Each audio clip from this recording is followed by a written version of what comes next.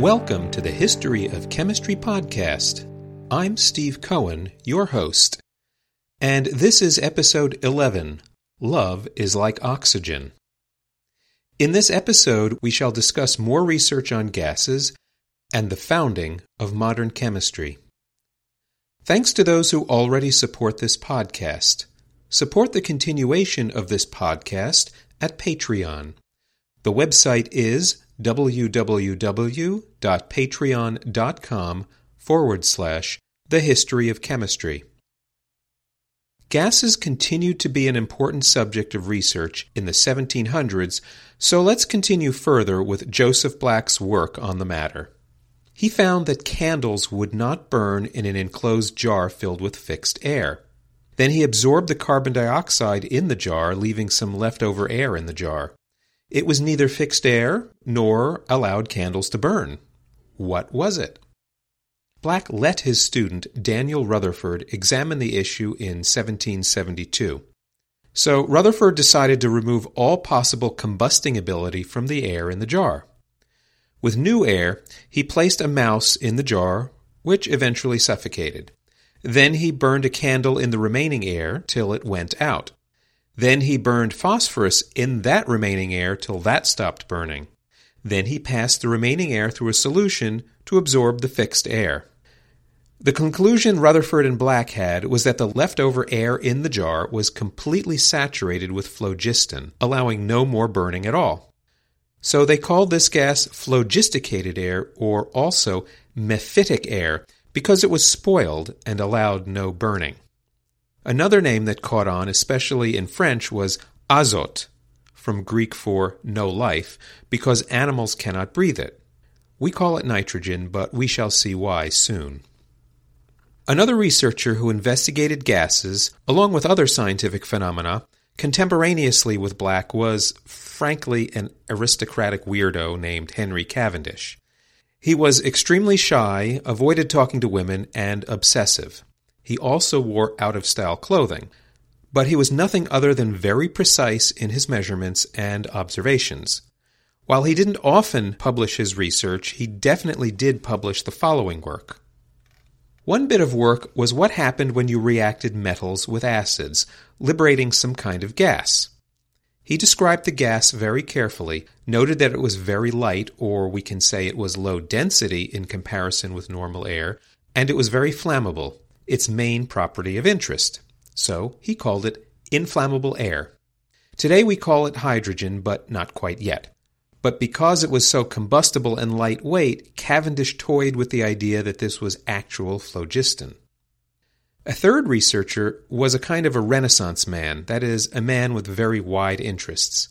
This was Joseph Priestley, a Unitarian minister who did scientific research as a hobby.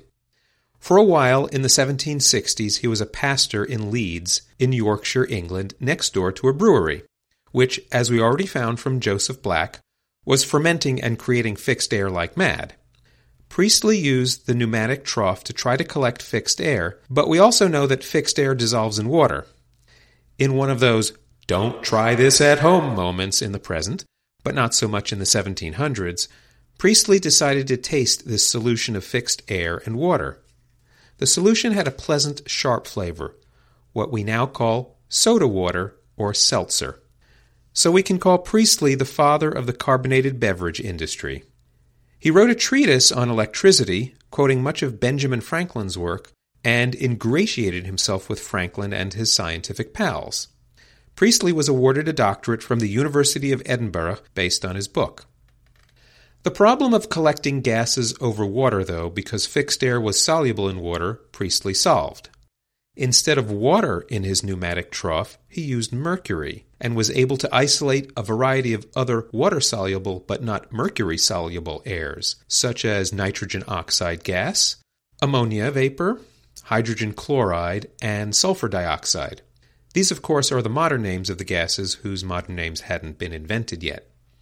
Which brings us to a most unusual bit of experimentation Priestley did in 1774. Priestley was using mercury. If you heat mercury in air, you get an orangey-red calx. He decided to heat this calx in a glass tube using direct sunlight as the heat source. mercury reappeared as silver drops, but also a gas came off during the decomposition reaction. He collected this gas and tested its properties. One amazing property of this new gas was that objects burned even more vigorously than in air, that mice breathed the gas and were more active than normal. In yet another "don't try this at home" event, Priestley tested the gas by breathing it himself. He remarked that he felt light and easy. Given that this new gas helped combustion more than normal air, it clearly had to have no phlogiston whatsoever. So he named it dephlogisticated air. But we call it oxygen, whose name will become clear later in this episode. But did Priestley discover oxygen? We turn to Sweden and the chemist Carl Wilhelm Scheele. Scheele was already involved with research into acids, of which he discovered a variety: citric acid, tartaric acid, benzoic acid, malic acid, oxalic acid, all derived from plants, lactic and uric acids, derived from animals, and molybdic and arsenious acids, derived from minerals. But gases were the fad of the 18th century, and Scheele did work with them, discovering hydrogen fluoride, hydrogen sulfide, and hydrogen cyanide. These are all poisonous, and likely his work with all these toxic materials contributed to his early death at the age of 44. Sweden was becoming a hotbed of mineralogical research in the 1700s, especially with the discovery of new metals. George Brandt found a bluish rock that looked like copper ore, but miners could not extract copper from it, complaining that underground spirits called kobolds put a spell on the rock. By 1730, Brandt discovered a new metal in this ore that was something like iron, and he named it therefore cobalt. More metals followed under Swedish research. Axel Fredrik Cronstedt found another iron-like metal he called nickel in 1751. Johann Gottlieb Gahn found manganese metal in 1774, and Peter Jakob Hjelm discovered molybdenum in 1782. Cronstedt also pioneered using a blowpipe, a tube with a narrowing end, to analyze minerals. When you blow through the wider end, the narrow tip produces an intense jet of air. Direct the jet of air through a flame onto your mineral sample. Depending on the mineral, various colors and vapors appeared which can be analyzed. But back to Scheele. He also worked with mercury calx and other substances that liberated dephlogisticated air and isolated this gas in 1771. But he called it fire air because things burned so well. He also isolated and described phlogisticated air, nitrogen, in 1772 before Priestley and Rutherford. Unfortunately, his publications, ready to print in 1775, were delayed through the journal's negligence till 1777, so Scheele doesn't usually get the credit for oxygen. This is one example of why scientists now rush to get their work into print to establish first priority. In any case, the discovery of oxygen was, shall we say, in the air.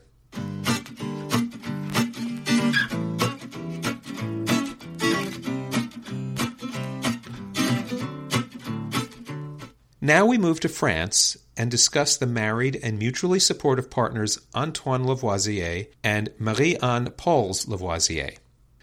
Antoine was a civil servant to the King of France as a member of the Ferme Générale, a private company contracted by the government to collect tobacco taxes, which generated a decent enough income so that he could spend his time on gentleman's science, a common way of doing science with other income to support it.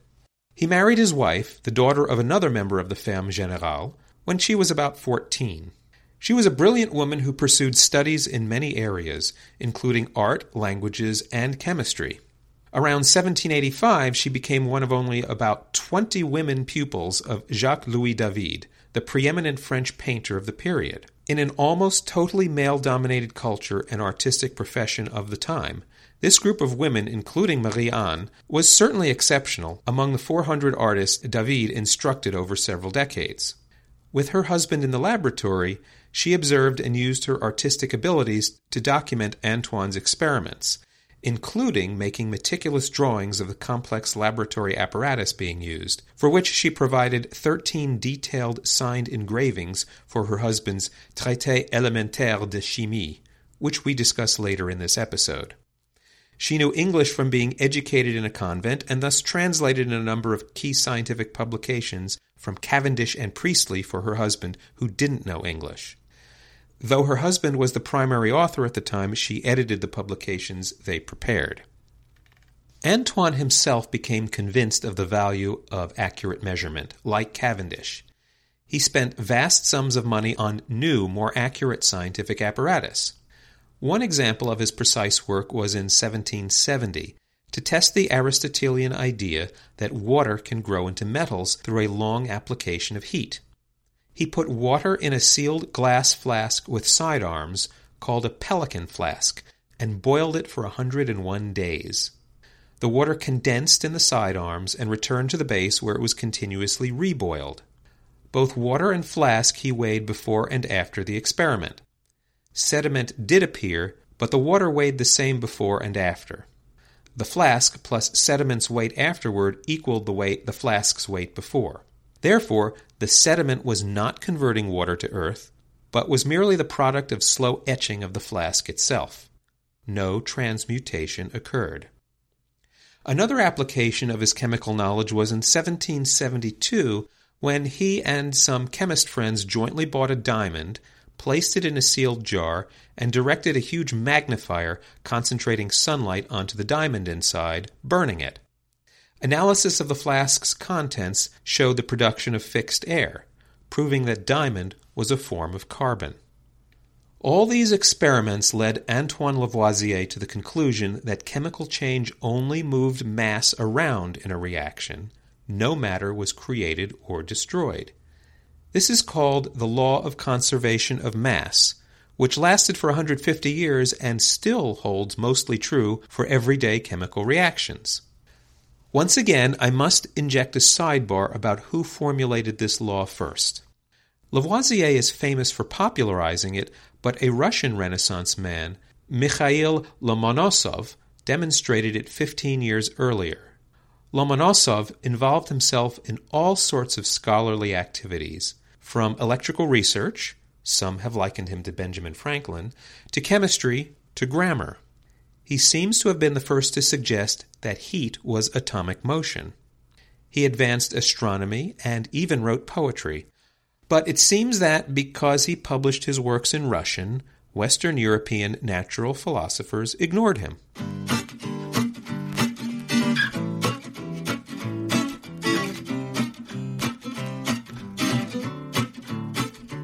At this time, which historians call the Age of Enlightenment, there was a wide interest in painting scientific subjects. So I've asked Martin Rosenberg, an art historian who has specialized in this period, is a feminist scholar, and happens to have a bachelor's degree in chemistry, to talk a bit about the English painter Joseph Wright, as well as a famous portrait of Marie-Anne and Antoine Lavoisier. Thank you, Steve, for the invitation to contribute to this podcast by discussing some works of art that relate to scientific aspects of the Enlightenment, including chemistry. During this movement of the 17th and 18th centuries, leading intellectual figures such as Voltaire, labeled philosophes, challenged centuries of received wisdom, rigid institutions and dogmas of church and state, as well as long-held beliefs about nature, human beings, and life itself. This shift from faith and belief to an attitude of questioning, observation, experiment, and above all, a rational approach to understanding led to radical developments in scientific, religious, intellectual, political, philosophical, artistic, and literary thought and practice that radically transformed one's view of oneself, one's role in the universal order, and even of God.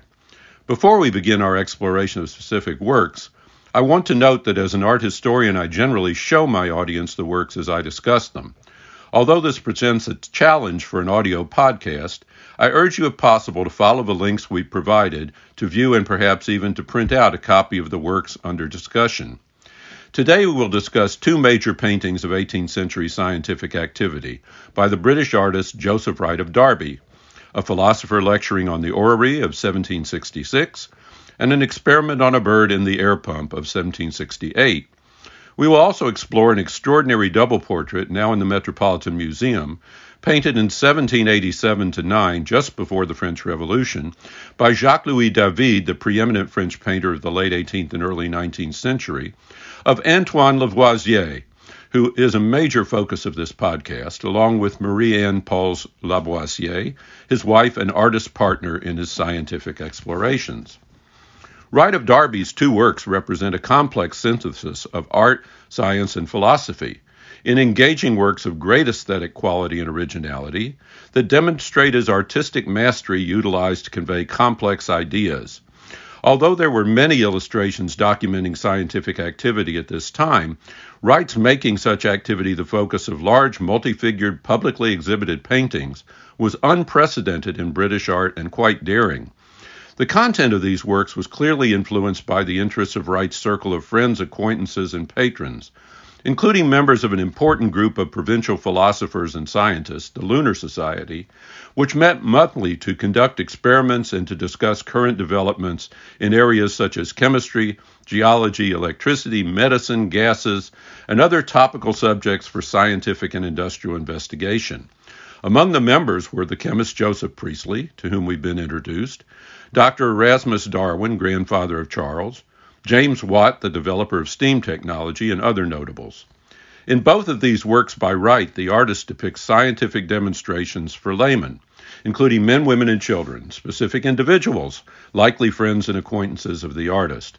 Such public demonstrations of scientific discoveries for everyday people were increasingly popular at this time, and Wright likely viewed such demonstrations. Both works are set in a darkened interior, lending an air of mystery and wonder to the proceedings, a type of atmosphere traditionally seen in religious paintings. Candlelight, depicted in the work, provides the only source of illumination.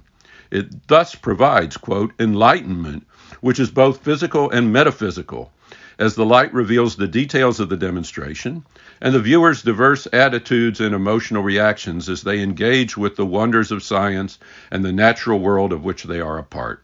They are quite literally depicted in the moment of enlightenment.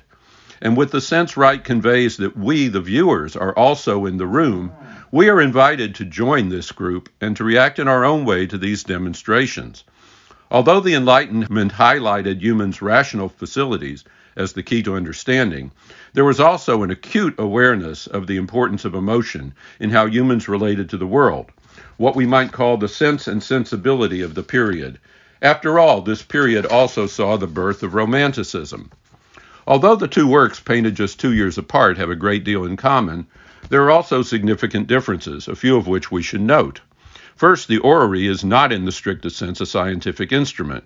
It was a complex clockwork device designed to demonstrate the relative motions of the planets in relation to the sun, explain eclipses, and provide a physical demonstration of the view of the universe based on universal gravitation, as revealed by Isaac Newton in the 17th century. In contrast, the air pump depicts an actual scientific experiment in which a living creature, or more commonly an artificial bladder, was placed in the air pump's glass vessel with a stopcock. As air was evacuated from the vessel, the effects on the animal, in this case a rather exotic white cockatoo, were noted, including its possible death. By Wright's day, the experiment with the air pump had become a pièce de résistance for many traveling scientific lecturers. In this work, as in the orrery, Wright appeals to the intellect, but in the air pump he enhances the elements that can engage the viewer through the emotions. The bird, already distressed, is depicted suspended between life and death, with an uncertain outcome. Will the scientist open the stopcock or not? Wright also heightens the emotional impact of the scene by portraying the reaction of two young girls, the younger wearing a worried expression, and the older who hides her face and cannot bear to watch. With Wright's prominent inclusion in the foreground of a human skull in a glass vessel, the artist invites the viewer not only to consider the wonders of science and one's place in the natural order, but to contemplate one's own mortality. One critic, viewing the work in 1768 when it was first exhibited, described the artist as, quote, a very great and uncommon genius in a peculiar way. Now let us turn to the extraordinary double portrait of the Lavoisiers by Jacques-Louis David, now in the Metropolitan Museum. One is immediately struck by its large size, nearly 9 by 6 feet. In France, such a large-sized portrait would generally be reserved for royalty, as we see, for example, in numerous portraits of Marie Antoinette, Queen of France, by her court painter, Elizabeth Vigée-Lebrun. In David's portrait, Lavoisiers are depicted in an elegant neoclassical interior. In this carefully staged work, Antoine is seated at his desk writing, surrounded by several pieces of chemical apparatus that might have come from Lavoisier's laboratory. Attributes of his scientific activity, carefully and accurately rendered, down to the refraction of the image of a document box as seen through the liquid in a piece of chemical apparatus in front of it. Marie Anne stands almost intertwined with Antoine, casually leaning on his shoulder as she looks out at the viewer, immediately commanding our attention. Her artistic role in the partnership is made clear by the presence of her portfolio on the left side of the canvas. Together they form a stable pyramid, suggesting their indissoluble union of hearts and minds. Here the poses, expressions, and gestures of the Lavoisiers express a union that is more than the sum of its parts. One of my primary fascinations with art history is that, like science, it constantly evolves. New questions are asked, and new ways of addressing these questions are brought to bear to gain new insights and a richer understanding. In undertaking conservation of the Lavoisier's portrait to remove old degraded varnish, a major chemical and artistic undertaking in and of itself, some anomalies were observed that raised new questions. The Met then assembled an extraordinary interdisciplinary team, including an art historian, a conservator, and a research scientist, and other experts, to combine their expertise and to utilize for the first time state-of-the-art analytical devices and techniques to try to better understand the genesis, materials, David's techniques, and the evolution of this masterpiece. The results, which I will briefly summarize, were astounding and completely transformed our prior views of the work, and chemistry played a major role. It has always been assumed that the portrait we see today is as David originally intended it, a rich representative of two extraordinary individuals of the time, the scientist, the father of modern chemistry, and the artist's scientific partner, each with their respective attributes, depicted in their intimate and highly productive relationship. Utilizing infrared reflectography to penetrate the upper layers of the work to reveal changes in the composition, and X-ray fluorescence mapping to reveal the distribution of elements in the pigments of paint used, including those that lay beneath the surface, along with other analytical techniques and extensive analysis by diverse experts, produced extraordinary new insights into David's original conception, materials and techniques, and alterations he made to the work to bring it to its current state. I will focus on two of the most striking revelations of this in-depth study. Marie Anne was originally wearing a very large and elaborate hat, reflecting the up-to-the-minute fashions of 1787 when the work was begun.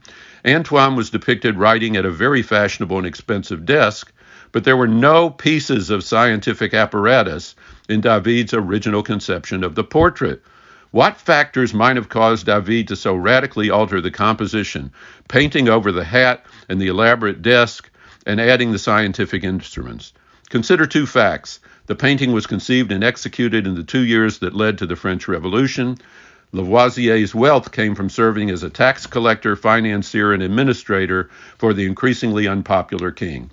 So what seems to have begun as a more conventional portrait of a fashionable, wealthy, aristocratic couple of the Ancien Regime was transformed by David into an image which downplayed their wealth and focused attention on their scientific and artistic achievements in the service of France, an image more fitting for the increasingly revolutionary times in which the work was completed, which would lead in just a few years to the dissolution of the monarchy and the execution of the king. Marie Anne survived the revolution, living until 1836. After his death, Marie Anne organized the publications of his final memoirs, Mémoires de Chimie, a compilation of his papers and those of his colleagues that demonstrated the principles of the new chemistry. One volume dealt with combustion, air, calcination of metals, the action of acids, and the composition of water, key topics discussed by our host. Thus, Marie Anne helped to establish and secure Lavoisier's place as the father of modern chemistry. Thanks, Marty. We'll be right back. Hi, and welcome to Hiss and Tell, a cat podcast where we delve deep into the fascinating world of feline behavior with your host, me, Christina Wilson, a professional animal behaviorist. Each episode features insightful discussions with leading veterinarians, dedicated researchers and scientists, experts in cat behavior and training, and so much more. Join me as we decode the complexities of pet loss, unravel the mysteries of feline health and behavior, and discover the latest research findings. I'll meet you at Hiss and Tell.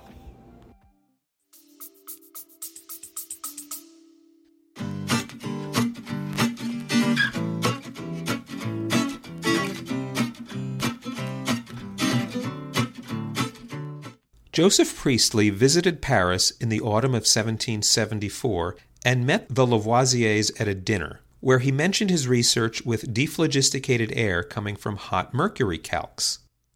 For several years, Antoine Lavoisier ruminated over Priestley's discovery, finally writing in 1778, "The principle that unites with metals during calcinations, which increases their weight, and which is a constituent of the calx is nothing else than the healthiest and purest part of the air, which after entering into combination with a metal can be set free again, and emerge in an eminently respirable condition more suited than atmospheric air to support ignition and combustion."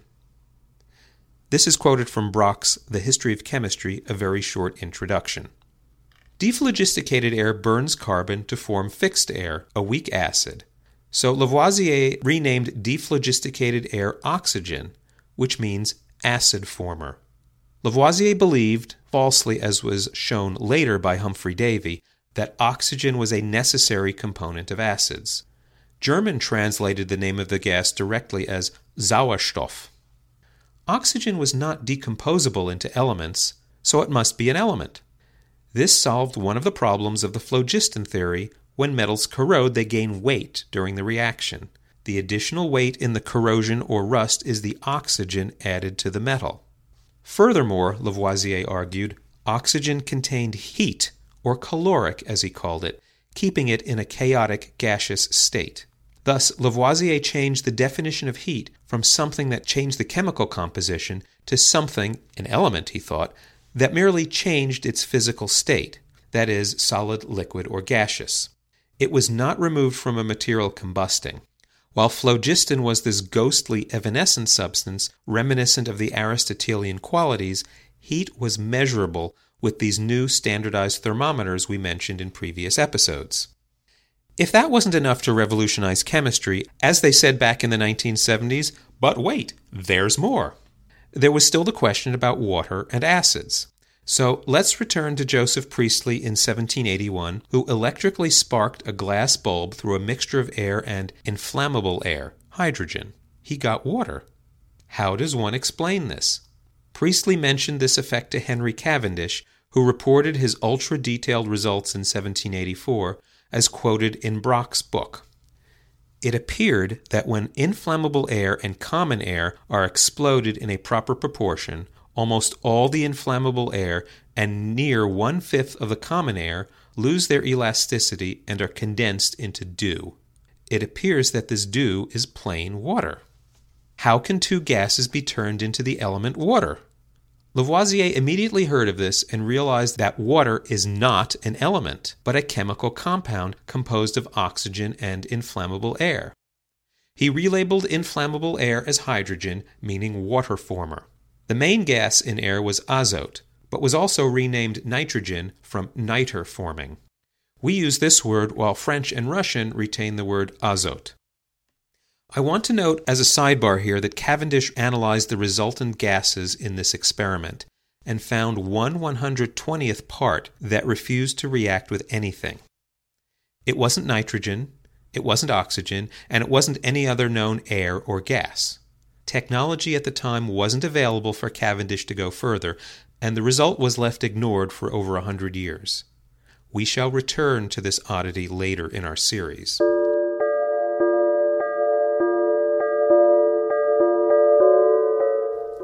Back to Antoine Lavoisier, who decided that chemistry needed rebuilding from the ground up, removing the unscientific phlogiston and substituting a new scheme. He said in 1785, "Chemists have made phlogiston a vague principle which is not strictly defined, and which consequently fits all the explanations demanded of it. Sometimes it has weight, sometimes it has not. Sometimes it is free fire, sometimes it is fire combined with an earth. Sometimes it passes through the pores of vessels, sometimes they are impenetrable to it. It explains at once causticity and non-causticity, transparency and opacity, color and the absence of colors. It is a veritable Proteus that changes its form at every instance. He converted his younger assistants to this new view of combustion with oxygen, but found that it was difficult for him to publish his ideas in the standard journals. So he and friends founded a new journal in 1788, Annales de Chimie, which was an avowedly pro-oxygen, anti-phlogistic publication, and still exists today, an internationally recognized pan-European chemistry journal. Lavoisier and friends also decided, in their rebuilding of chemistry, to readjust chemical nomenclature, that is, what we call chemicals. Up to this time, chemicals were named for their properties or source or even how they were used.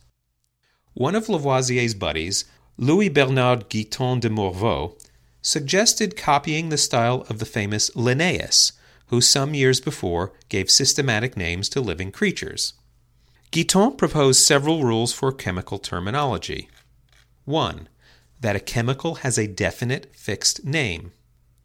2. That a chemical's name should be based on its composition. Here we see complete abandonment of Aristotle. And 3. Use names from Latin and Greek. In 1787, Lavoisier and friends published a 300-page guide for this new nomenclature based on oxygen chemistry, which again showed the power of marketing. You use my names, therefore you implicitly accept my system. Examples of the change are, instead of oil of vitriol, we say sulfuric acid, whose salts became sulfates. Instead of flowers of zinc, we say zinc oxide. Naturally, this whole system opposed to phlogiston caused controversy. They, with the help of Marie-Anne, also published a new chemistry book, Traité élémentaire de chimie, in 1789, whose English title was An Elementary Treatise of Chemistry, and which quickly became a standard. The text had a list of 33 elements based on Boyle's definition, including light and heat. While the new nomenclature rapidly became accepted throughout the scientific world, the byproduct of this naming system is that earlier chemical books and recipes became almost unreadable to the chemist. Modern chemists have a very difficult time interpreting chemistry publications before Lavoisier. To complete the propagandistic transformation of the old phlogistic chemistry to the modern version, Marie-Anne and Antoine had a party in which she dressed up as a Roman priestess and set Georg Stahl's book on fire to symbolically show the death of the old chemistry. In our next episode, we shall see Lavoisier's immediate legacy. Until then, brave the elements.